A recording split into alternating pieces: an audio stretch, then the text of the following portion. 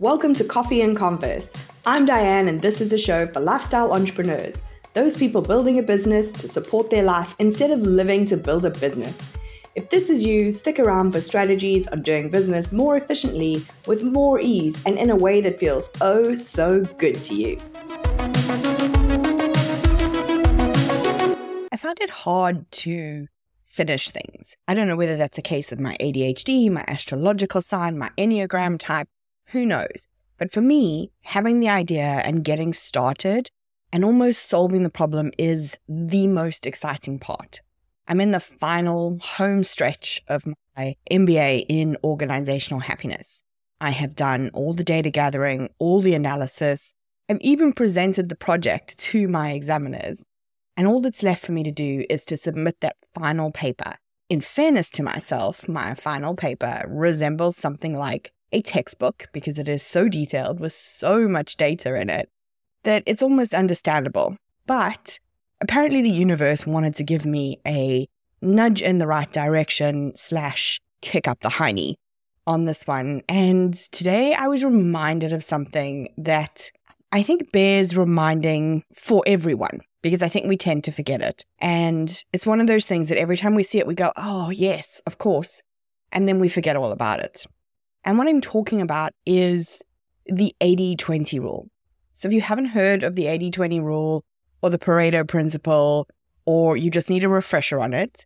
So Pareto was an Italian economist back in the day, and he noticed that, I can't remember what plant it was, some plant in his garden, 20% of the plant yielded 80% of the food item. And he then went on to apply that logic to land distribution, and 80% of the land was owned by 20% of the population. And then many years later, a British guy wrote the book, The 80-20 Principle.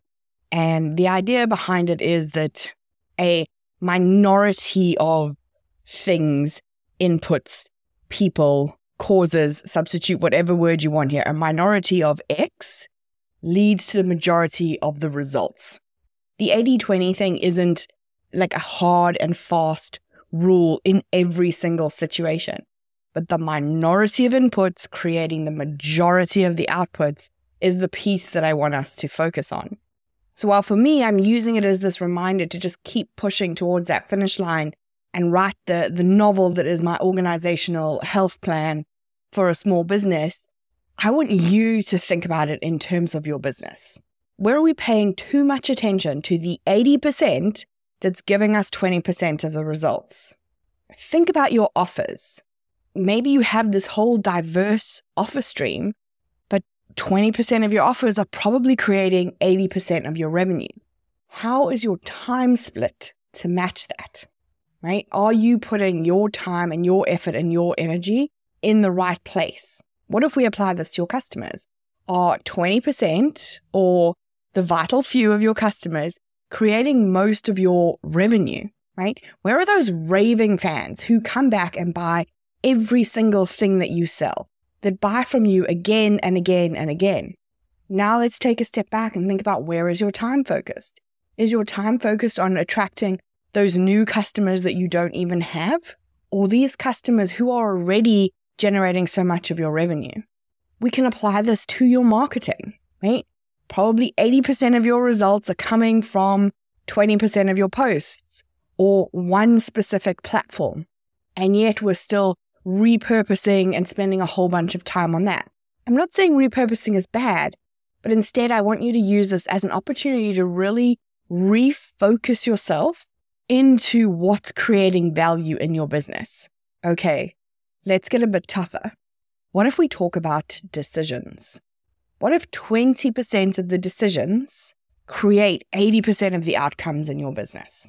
Now, what percent of the decisions are you making in your business? This is particularly important if you have a team.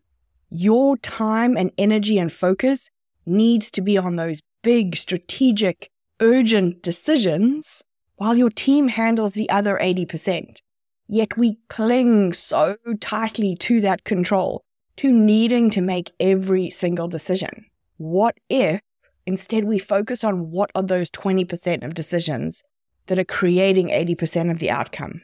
And we allowed our team to step up and to take that space. If you want to see how this highlights in your business, I want to refer us back to one of my favorite tools, which you hear me talk about all the time, which is the Eisenhower Matrix. If you haven't heard me talk about the Eisenhower Matrix before, I'm sure you've seen it. It's where you have the matrix with the 2 axes, and on the y-axis, for example, is urgent at the top and not urgent at the bottom. And on the x-axis is not important on the left and important on the right. And so you get these squares that are urgent and important, urgent, not important, important, not urgent, not important. And you can put all of your to-do list into this matrix. It's the Pareto principle in practice because only 20% of the things are actually urgent and important. It's the rare things, the tiny important things that we need to focus on that are going to get us 80% of the results. That's why only that one sector is things you need to do now. The not important, not urgent gets deleted completely. The important but not urgent gets scheduled for do this at some point. And urgent and not important gets delegated to somebody else. It's the 80%. So I want you to take a moment today. Maybe you draw the Eisenhower Matrix and you dump everything that's floating around in your head that's taking up so much space, and you find out what is that 20% that you can focus on. Maybe you take a step back the next time you're about to make a decision and ask yourself if that decision should be made by you. We're at month end, so maybe when you look at your financials, you pay attention to where is the money coming from. Maybe when you're reviewing your KPIs, you look at your marketing, where are the results coming from? The idea is for us to really focus where we need to focus. The 20% that only we as the business owner and the face of the business can do. And look at how we can delegate or eliminate the rest of the 80%. This is how we get that growth that we desperately want without burning out our team, without burning out ourselves, without needing to give up our entire lives. We need to focus on finishing the 20% of the stuff that's really important and not be distracted by the 80% that isn't. If you enjoyed this episode, don't forget to follow the podcast and leave us a review.